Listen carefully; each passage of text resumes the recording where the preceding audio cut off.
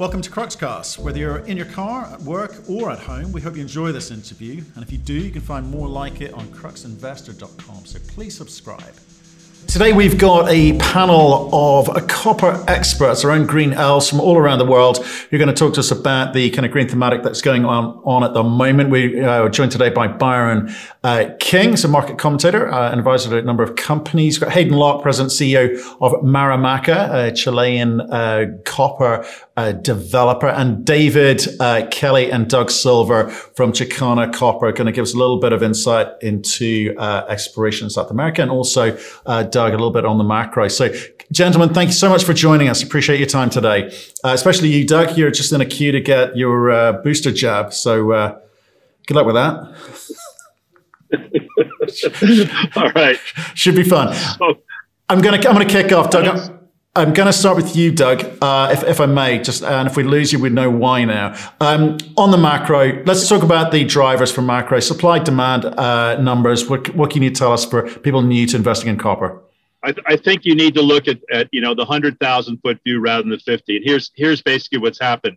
Even before the pre-pandemic, we knew there was a massive short supply coming on. And the reason for it is that the copper mines are taking longer to permit. The capital costs are in the multi-billions, which is very hard to raise. Ever since 2009, when the big banks pulled out of financing mining and the PEs had to step in, this became a big issue. You then had the pandemic, where mines were shut down or they were slowed down, and all of that capacity was lost.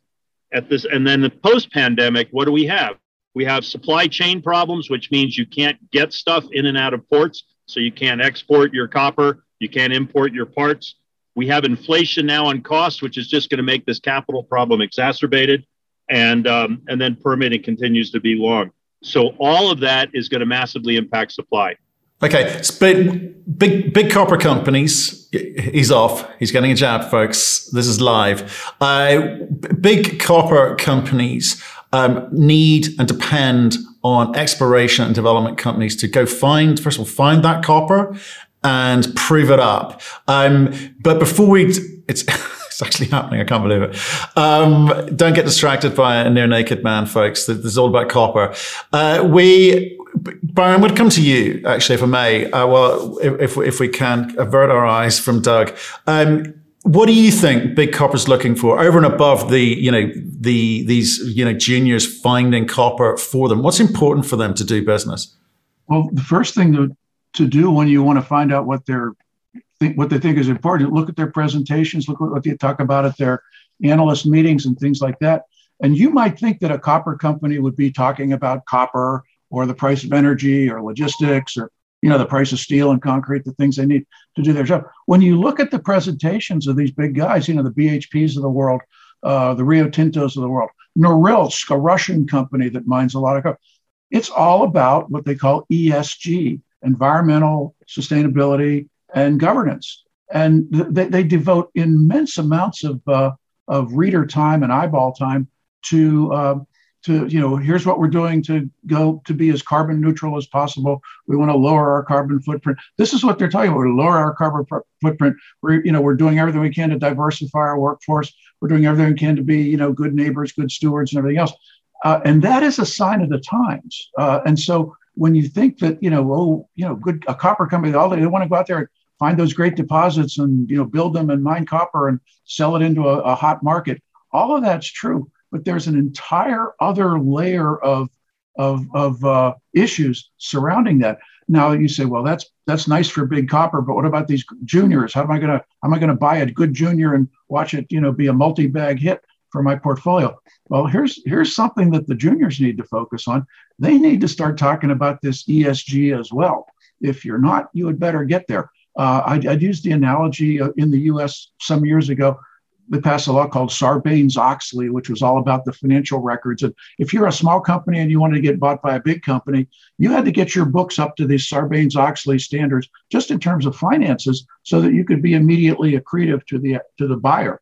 I think the same thing's going on right now in the world of mining, and certainly in copper. If you're a junior and you want to get yourself into the eyeballs and into the telescope of the big copper companies, you also, aside from just the exploration, which is hard, and the drilling and putting your resource together and all the things that you're used to hearing about for decades from, junior companies, you have to, put the ESG into that as well. So I think that's a critical point for investors to look at is are these companies, talking the talk when it comes to the things that Big Copper is interested in. But what's driving that? Because you said all the other things are important, and they are. You got to find it, you got to mine it economically, and then there's a massive, supply gap at the moment, and fitting this into this electric revolution, with electric vehicles predominantly, but also these huge infrastructure plays in China, across Europe, and in the US.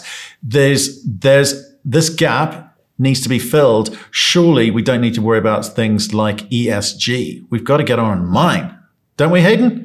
Well, I think the mining industry has had to change for the better because, obviously we have a track record of creating some environmental issues, many, many years ago, and it has quite rightly become an extreme focal point for the mining industry. So, I don't think you can do that now. And I don't think the global community will accept that approach from mining companies.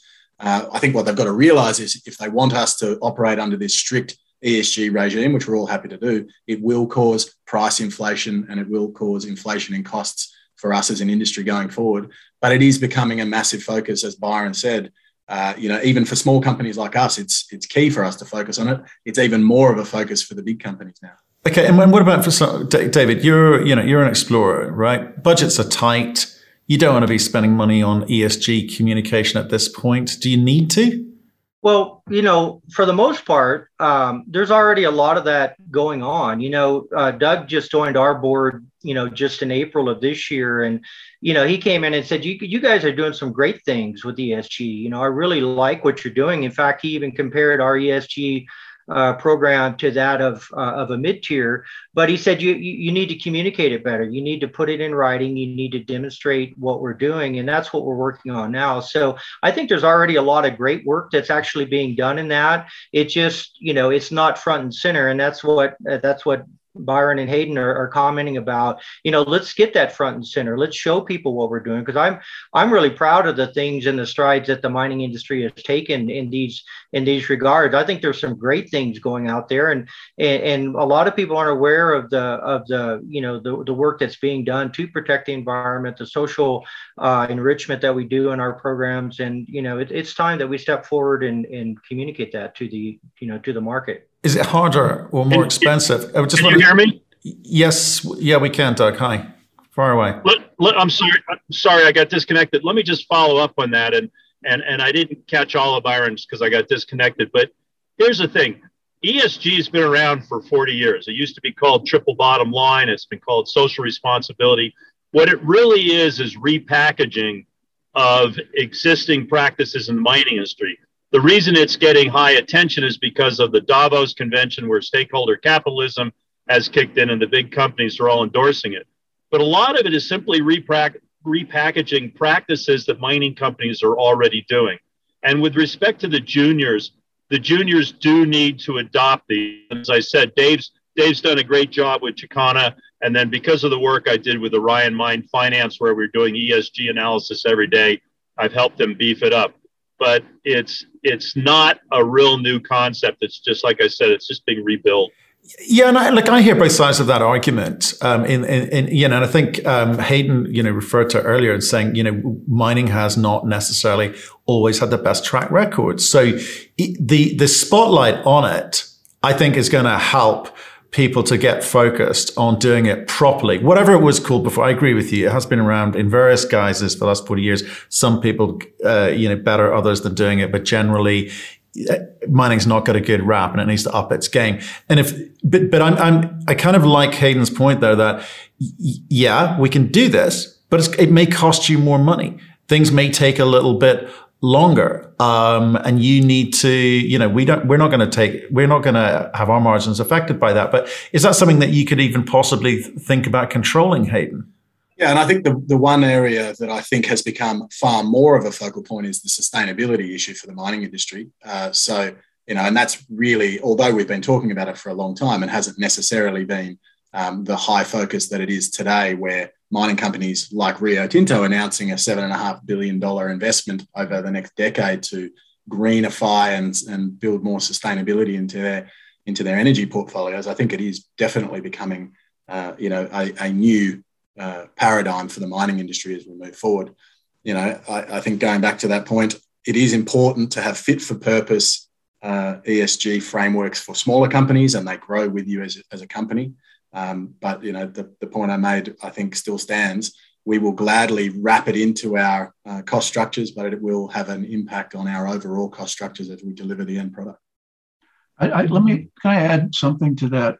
Is that you see a lot of ESG requirements in a very structured way coming from the financial side of life. I mean, if you're going to be borrowing money from most of the big banks in the world, if you're going to be not just borrowing, but just even doing your day-to-day financing and money management through them, they don't want you as a customer unless you can put a particular packaged product of ESG onto the table to show them. It's become a very it's become a very rigid process in many ways. You see it in a lot of other things too. I mean, you've got banks that won't loan to, say, oil companies to drill for oil, things like that. You've got to jump through those hoops, and it's been around for a long time, but it's really becoming a serious hoop to jump through now. I mean, there's no fudging it. There's certain specifications that I think you have to meet.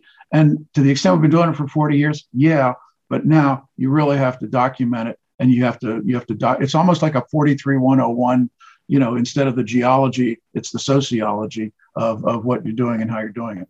And I guess what investors are trying to work out is it going to affect their ability to make money because the additional costs involved, and should they be looking elsewhere? Or do you think that it's just going to be factored into the cost of mining? And as an investment class, mining is still highly relevant, and it's got the ability to help investors make money. I mean, do you think that ESG affects people's ability to make money? I do not. I think there's tremendous money to be made in the resource sector and in resource stocks. And copper. Since we're talking about copper, copper and the associated things that come out of it. Copper, lead, zinc, copper, gold, silver, copper. And molybdenum that is a byproduct. There's tremendous money in that. The world is going to a place where it absolutely needs these metals. Most people don't have a clue, what goes on. They don't know why their iPhone works. They don't know they don't know what makes the world work. But they're going to learn, and they're going to learn, or the lights are going to go out, and they can figure it out in the dark while they're cold. But you better figure it out if you're out there. But there is tremendous money to be made in the sector. You've got to look for companies that are, finding the right resources, the right ore bodies. Grade is king. The better, the more the merrier. The higher the grade, the better. And then management. Do you have management that can navigate this ore deposit through all the different wickets that it has to do, to get to a point where there's an exit, as in you get bought out, or they take it to the next step and they announce we're going to build a mine or do whatever. Yeah. I think from my perspective, these more onerous provisions that we live by every day only make me more bullish on the price of the commodities that we'll be mining in the future, because it's not just about the operating cost of the mines that are in production. It's also about the ability to get new mines into production. I think Doug made the point to start with. There is a huge shortage of copper coming in the next 10 years. How do you address that? It becomes even more challenging when you wrap in these new ESG frameworks that we all have to adhere to in the mining industry. But also, Hayden, to your point earlier about change, sorry, I may just ask this question because I think it's highly pertinent to what's been said. You talk about the need for mining to change, but with various I know copper's not a critical mineral, but it kind of is the backdrop to this. Critical mineral lists all around the world. This electric vehicle revolution and infrastructure that's being planned all around the world. Copper demand is going through the roof. And I've just said, in fact, we've also seen, the LME changing its copper trading rules recently. It seems like there's a kind of paradigm shift the way that miners are expected to behave, and not just with the ESG, but in terms of how trading happens further down the line. In fact, where's this money coming from if you don't adhere to these rules? It's a very different place now, even from it feels like 10 years ago. So, first of all, what's your reaction to the LME changing the copper trading rules for a start? Well, I think it's really, incredibly interesting for the short-term supply dynamics of the copper industry. I read it with a great deal of interest. Copper inventories in the LME dropping to their lowest level in decades, and the premium for delivery of the 3-month forward contract spiking to its highest level in ever. I think it was $1,000 a ton, which is just incredible. Caused a lot of consternation in the industry. Look, I think it is a short-term issue rather than something that changes my overall view on copper. It doesn't make me any more or less bullish. I think it is part of the short-term machinations, again, coming from this supply chain disruptions and mine supply disruptions. But it is a very interesting market dynamic, and there will almost certainly be swings in the commodity price which present opportunities to make money. But I guess the long-term trend is up, which is one thing. But if we look at last week, the trading in nickel, copper, etc., was hugely erratic. There are huge swings in there. I think some of the smaller traders perhaps had their face ripped off, whereas the big boys were sort of licking their lips and just going, okay, we can take advantage of this. We saw, Trafigura, come to play here. And I suspect the rest of the big boys did too. So do you think that, again, the number of players is going to change? The people with the biggest balance sheets are going to be the winners in all of this? Is the market shape going to change? Well, in the short term, almost certainly those who control the physical supply, like Trafigura do, now as the largest physical trader in copper, having overtaken Glencore, they're going to have a huge advantage in their ability to move copper in and out of warehouses and change the way things are traded in the short term.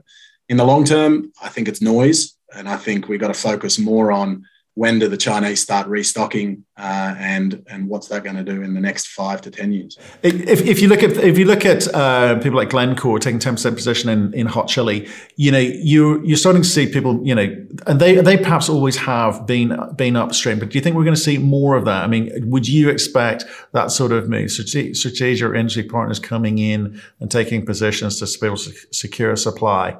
Absolutely. And we're seeing not just Glencore doing that again, but we're also seeing more, I put it in inverted commas, boring old mining businesses like Anglo American building out their trading divisions and looking to try and secure supply to fit into their broader trading mandate because they know that they can make additional money with their infrastructure networks. So, yeah, absolutely. Glencore is a classic trader. They'll buy when they think the opportunity to make money is there, and they'll sell we know that they've got a couple of processes on at the moment, or at least a process on to sell another copper mine. So, I think we'll see them invest when they see the opportunity and divest when they see the opportunity as well. Okay, Doug, don't know if Doug's with us. Can you hear me now? Yeah, Doug. Like one for you, this point made there about the Chinese economy. We've seen reports out of China, obviously off the back of the property market problems that they've had, talking about cooling production, being less of a producer of materials. Do you think the Chinese economy potentially cooling off is a big problem for copper, or is it just bigger than that? Well, no, you have to understand the Chinese game plan, which is to control the resources. And so, they've been big buyers of porphyry coppers and giant copper mines all over the world. They've done an absolutely miserable job when it comes to ESG, which is why they've been getting in trouble and maybe pulling back a bit. But the Chinese need copper more than we do because there's a lot more of them. And, there's two pieces that are missing in this equation. The first is the human population continues to grow. So the demand for copper is always going to be going up. But when you have these supply chain problems and all the other things with permitting and what have you, and financing being an issue, the problem is only going to get exacerbated. So what does that mean? Well, that's wonderful for copper prices, which is very, very important to the small copper companies, because since they're small, their margins are smaller than the large companies. So they need a wider gap on their margin, and that makes them more sustainable, more profitable, and quite frankly, a better investment than the big copper companies that are, have really established what their margin can only be. So the big companies are going to continue to buy the small companies. That's not going to change at all. And on the ESG thing, ESG is a cost, but for a company like Chakana, it's a very small cost. And for the big mining companies, once they get their acts together and get reorganized under the new paradigm, other than community cost, I don't think the cost is going to be significant relative to other costs that they incur. So just to kind of summarize a lot of different points here, the Chinese need copper, the U.S. needs copper. Electric vehicles take 7 times more copper than fossil fuel. And as we shift away, that's just going to put more pressure on the need for more copper. Then you got the charging stations. Biden announced this morning wants to build 500,000 charging stations. That takes copper. Copper's got an amazing future. But Doug, what does that do for a company like Chakana, like Marimaca, where we've seen it in the lithium space? So you've got Chinese players like Ganfeng coming in before the US, the West has woken up and just buying up these assets because they got the cash and they can move a lot quicker.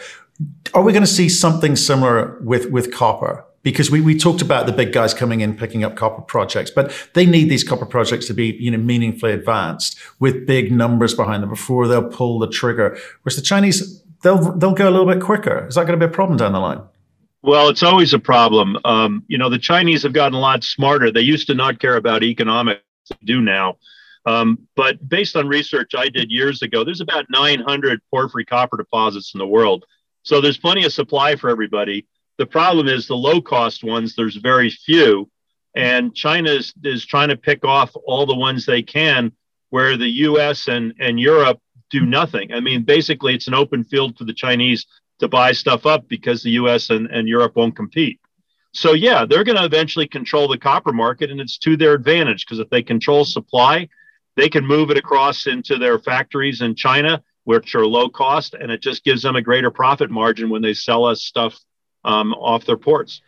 And so what does it do for, Doug, I just want to stick with you for a second, and maybe Byron, you can come in here, which is what does Biden's administration's policy of, the big green economy and all of these demands for 500,000 charging ports and electric cars and so on, but we don't want to do mining in our jurisdiction. Is that good news for South American producers?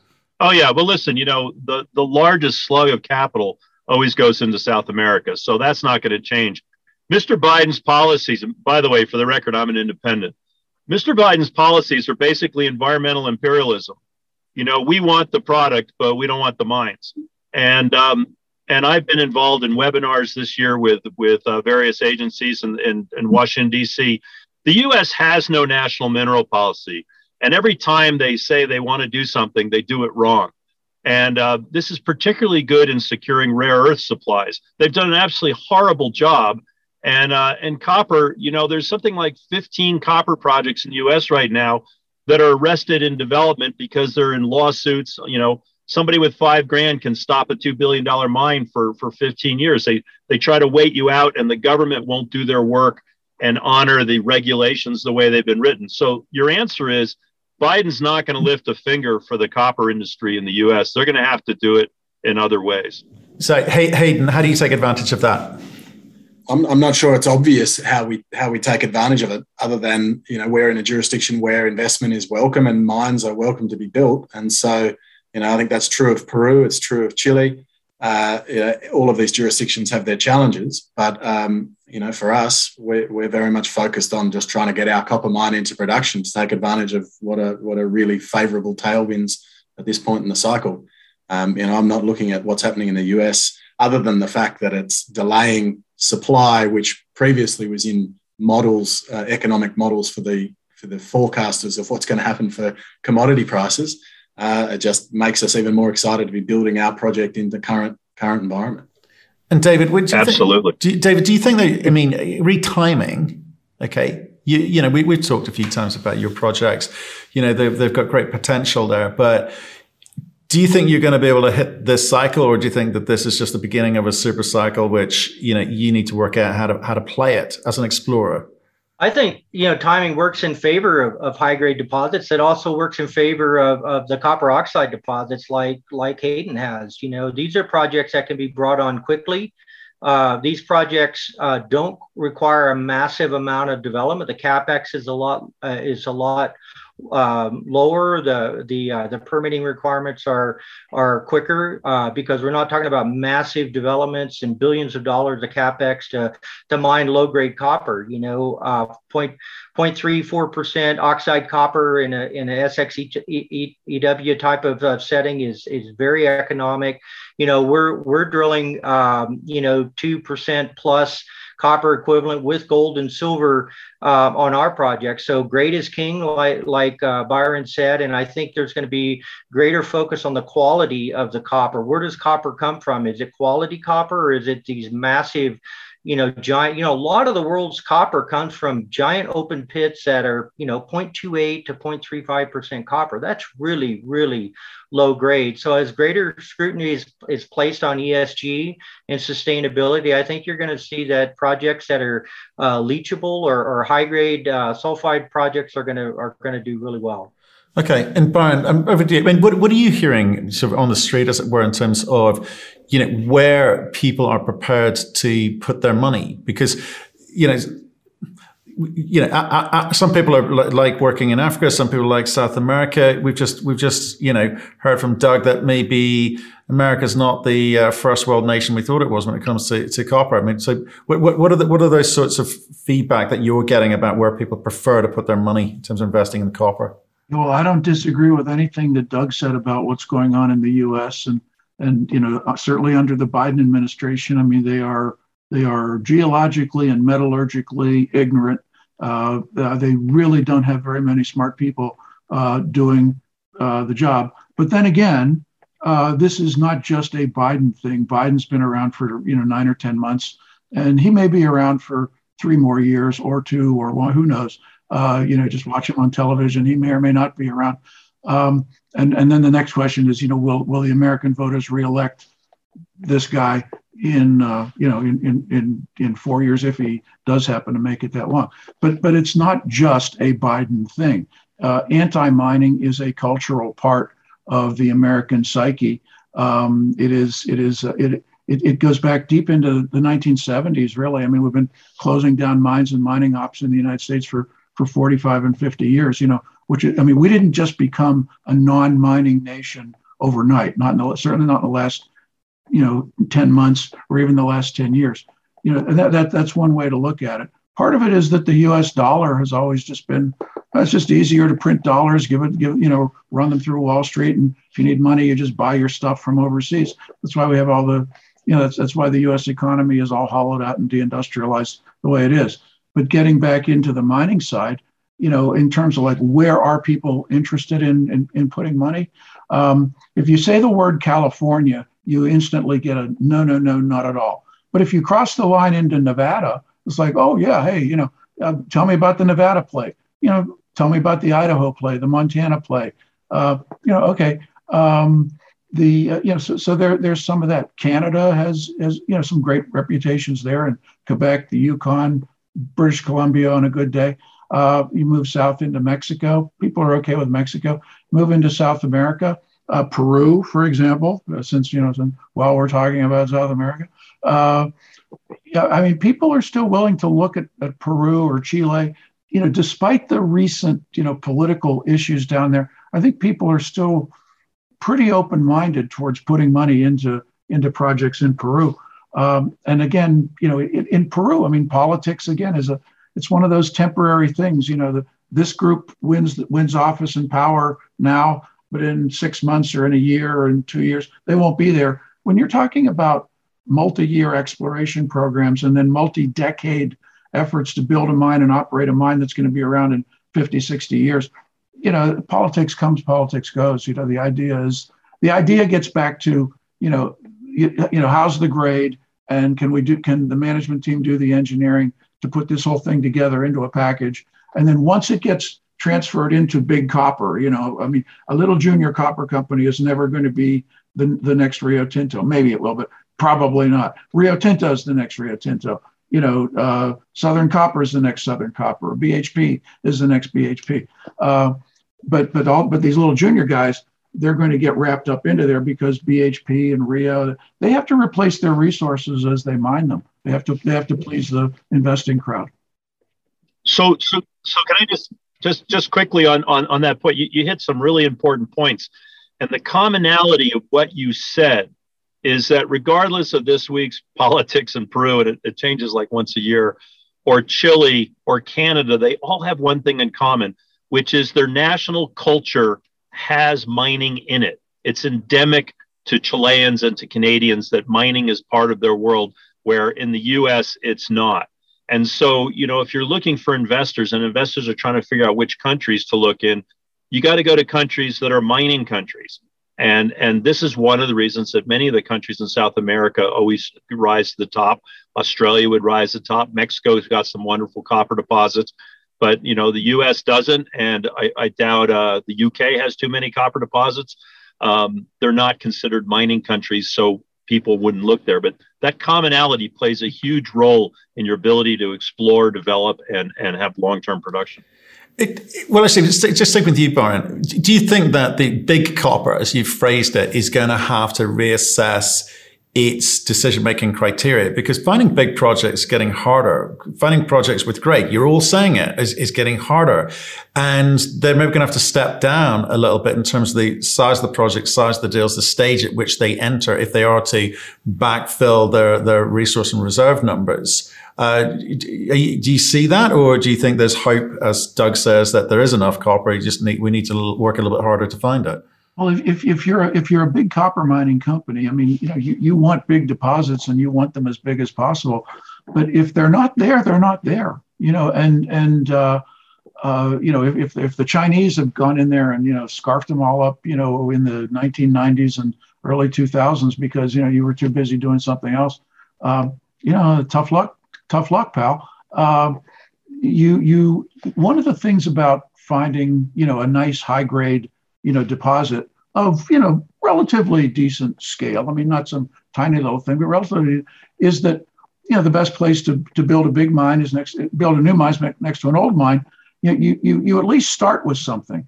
I can think of a couple of deposits that are epithermal copper with a skarn. But guess what? If you drill deep enough, there's your porphyry. That's what they're all looking for, the big porphyry, the big magic porphyry. Okay, great. In Chakana's case, for example, you got these breccia pipes. And I've been there. I've seen them. I've stood on them. I've watched the core come out of the tubes down there with Dave Kelly at my side. It's beautiful high grade ore coming out of those breccia pipes. Great material. Well, the thing is that as you drill deep, you don't seem to be able to find the bottom of it. It just keeps going. Well, that's a nice problem to have. That's a really nice problem to have. We can't find the bottom of our deposit. So we're just and we're on the side of a mountain that goes down, 8,000 feet or something like that. So I mean, there's a lot of mining opportunities, and all of these things, especially certainly in the Andes, all of these deposits, they started deep in the mantle of the earth and they moved their way up. And you're looking at the energy and the mass that was transferred upwards from way down. So when you're big mining and you say, we can't find the big deposits that we need. Well, that's probably because, you're going to have to adopt a different geological or business model in terms of what you want to develop. You're going to have to start here and just plan on going deeper and, get into that other, stuff than what you had in the last 100 years. There's a very interesting conundrum facing the big mining companies now, and I think it speaks to what Dave and Byron have been referring to. And if we go back and look at the ESG frameworks, and in particular, the reporting of carbon intensity, scope 1, 2, and 3 emissions for these big mining companies, when you factor in the requirement to smelt a concentrate ore, on average per ton of copper produced, you'll have 60 or 40% more carbon intensity per ton of copper produced. If you then overlay that with much lower grades of some of these very big porphyries, that carbon intensity goes up astronomically. It's no longer linear, it's exponential. And so what we're going to see, I think, is a very high focus on high grade concentrate, sulfide projects that have byproducts that allow them to move much smaller tonnages to produce the same amount of copper, and or leachable projects like what we have at Marimaca, which again has a much lower carbon intensity per ton of copper produced. I mean, that's a great point, because we talk to lots of metal companies out there, and if I look at what's happening in nickel, there's massive debate around laterites versus sulfides, and low grade multi-cycle scale projects versus these sort of higher grade projects. They're being directed by the ESG component, which obviously Barnes made really good points on today, as to where they would prefer their nickel to come from. It's going to require more efficient technology to be able to extract or get good recoveries from that. Do you think that copper is going to need to up its game in terms of the technology, or we're at where we're at, and that's where it will be? And if so, who's going to pay for that? Maybe I don't know. What do you think, Hayden? Do you want to take that? Yeah, look, I think I often look at other industries, and when I think of mining, it's a manufacturing business with geological risk and processing risk overall. But in the end, we're trying to make a widget. And if you look at other manufacturing businesses like Tesla as a car industry, the amount of investment in technology to make their business more efficient is just incredible. And mining has really lagged. And I think we are starting to see more investment, but it's being driven by necessity rather than by the desire to be innovative. And, I'm looking at Anglo American's investment in waterless technology for processes as an example.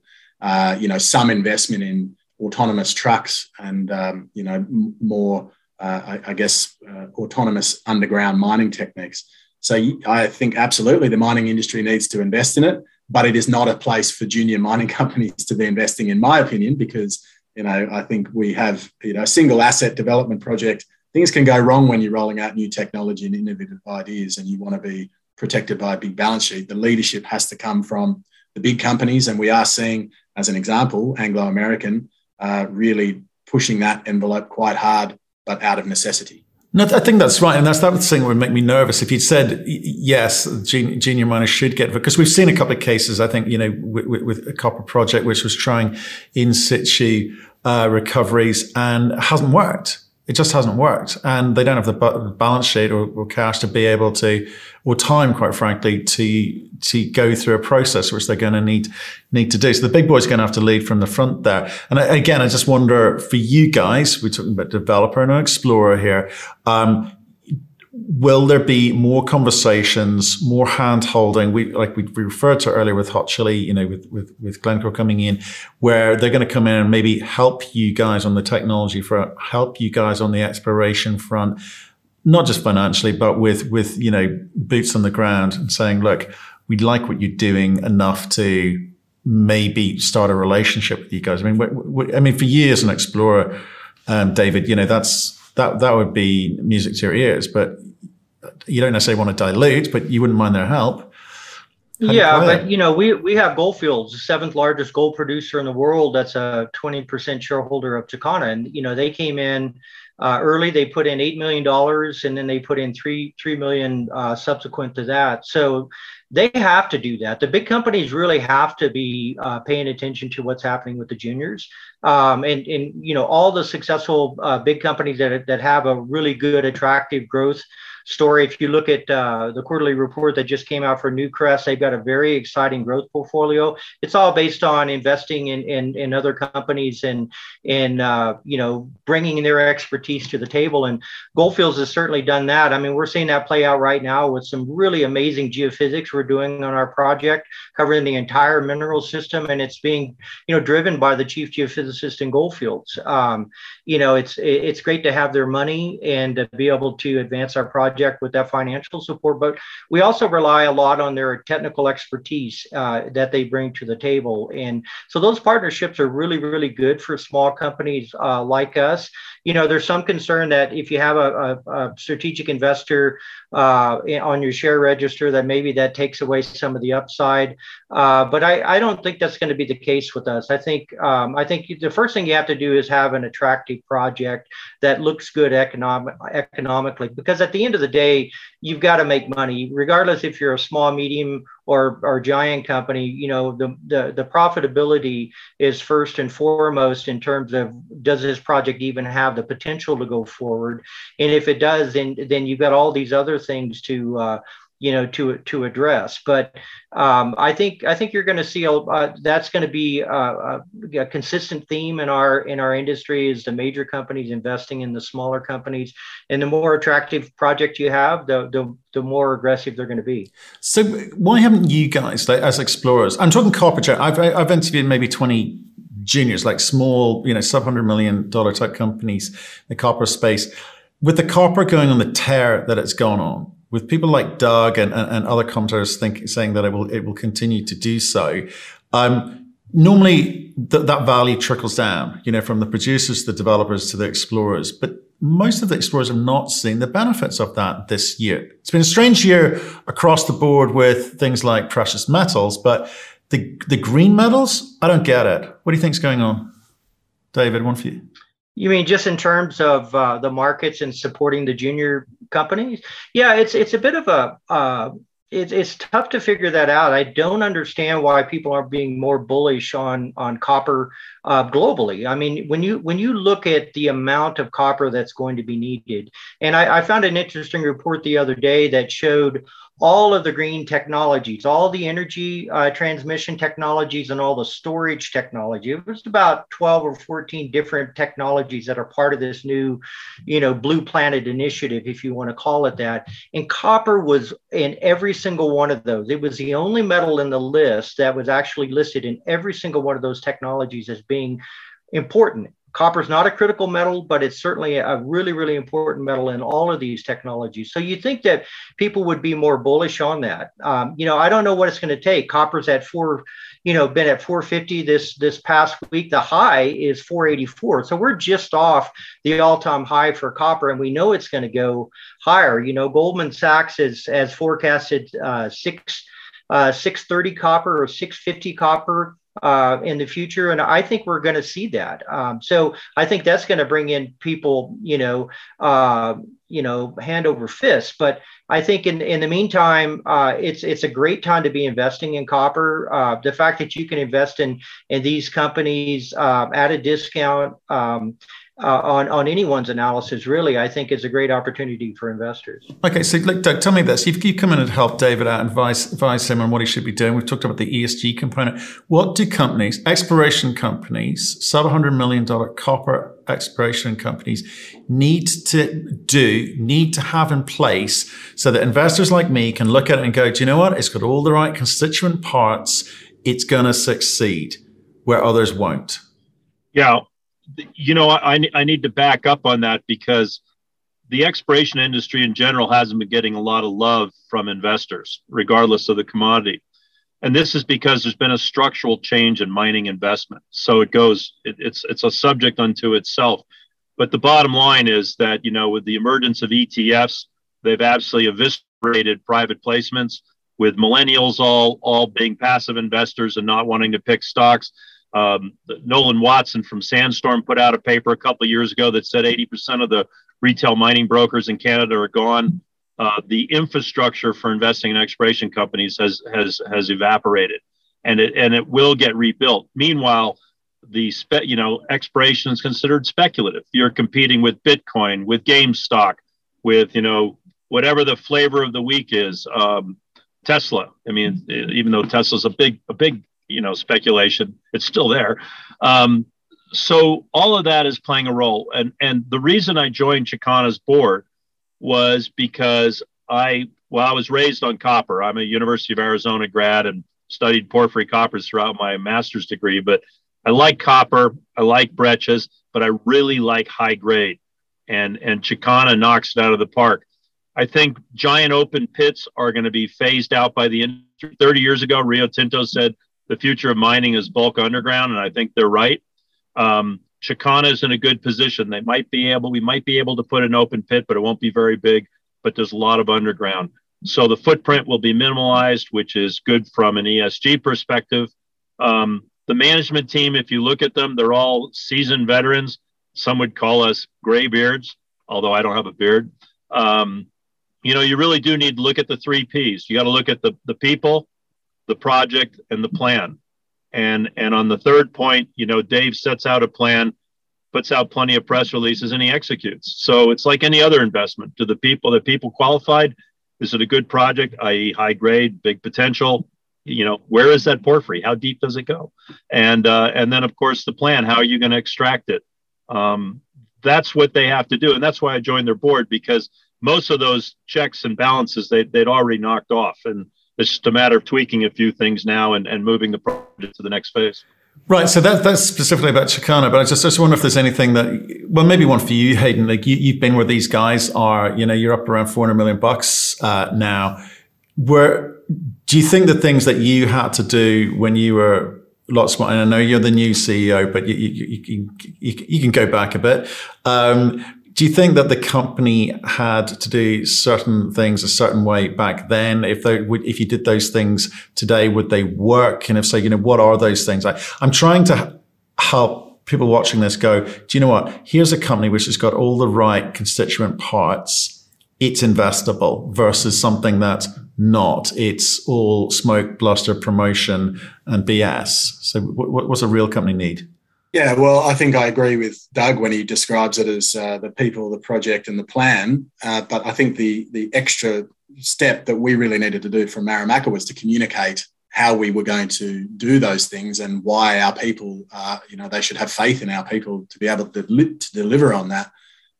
So, Doug gave a glowing assessment of Dave and his ability to execute on the plan that Chicana's laid out.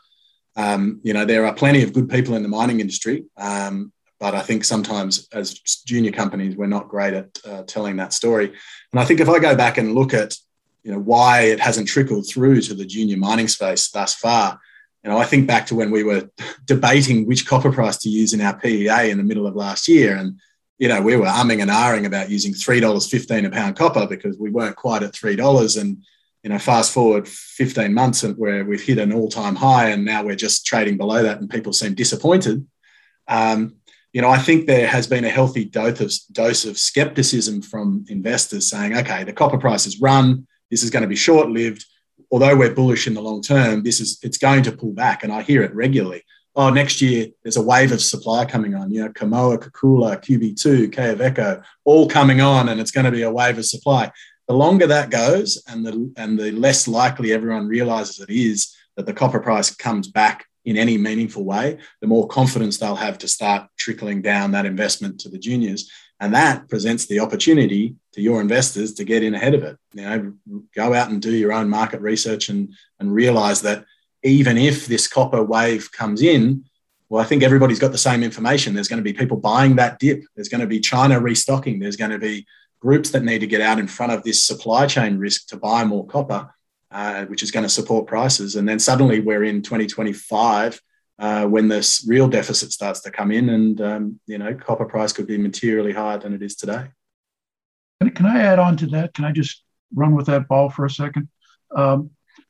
I look at dozens and dozens of companies, excellent projects, excellent management, and everything. And in almost every single case, their share price right now today, as we speak, is lower or about it's as low as it's been in months, if not years. And these are all, compared to years ago, companies, they are better projects. There's more geophysics, there's more geology, there's just more knowledge, there's more drilling, they've got more ounces, more pounds in the ground, management's more experienced, the geologists and the engineers are more seasoned. These are fabulous, fabulous companies. And I look at the share prices and I think, why are they so low? And one of the answers is they are so low because God loves smart investors and wants to give them the opportunity to buy in at beautiful prices. Because when some of these current fads, Doug mentioned things like Bitcoin. I'll tell you right now, as somebody who's been involved in the newsletter business,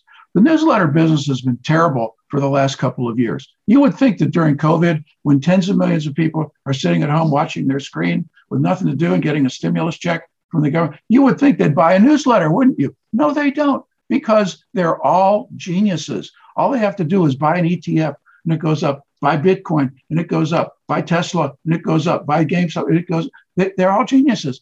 But these are fads. These are monetary fads that are being fed by the Federal Reserve and these multi-trillion-dollar Niagaras of money that go into the system. When at the end of the day, what makes the world work is real things. It's real people who know what they're doing, real stuff, real like this beautiful piece of sphalerite from Dalingorsk, Russia. That's sitting on my desk here. It's real things that make the world work. That turn that ore into metal, and that make the wires and everything else, and that make your iPhone work or your smartphone work. That's the end game here. And like what Ben Franklin said about beer. Beer is God's gift because He loves us. Low prices right now are God's gift because He loves investors who want to do well in the years to come. Well, I'll be buying beer and shares. Gentlemen, thank you very much today. Got two great companies in the shape of Marimaca Copper, Chicana Copper. Do go have a look at that. Thank you, everyone, for your insight. Love to have you back on soon. Thank you. Thank you, Matt. Thank you for listening. If you've enjoyed the interview, why not subscribe to Cruxcast or our website, cruxinvestor.com, and of course our YouTube channel, Crux Investor. Plus, you can catch us most days on Twitter and LinkedIn. We really love getting your feedback, so please keep it coming, and we'll speak to you again soon.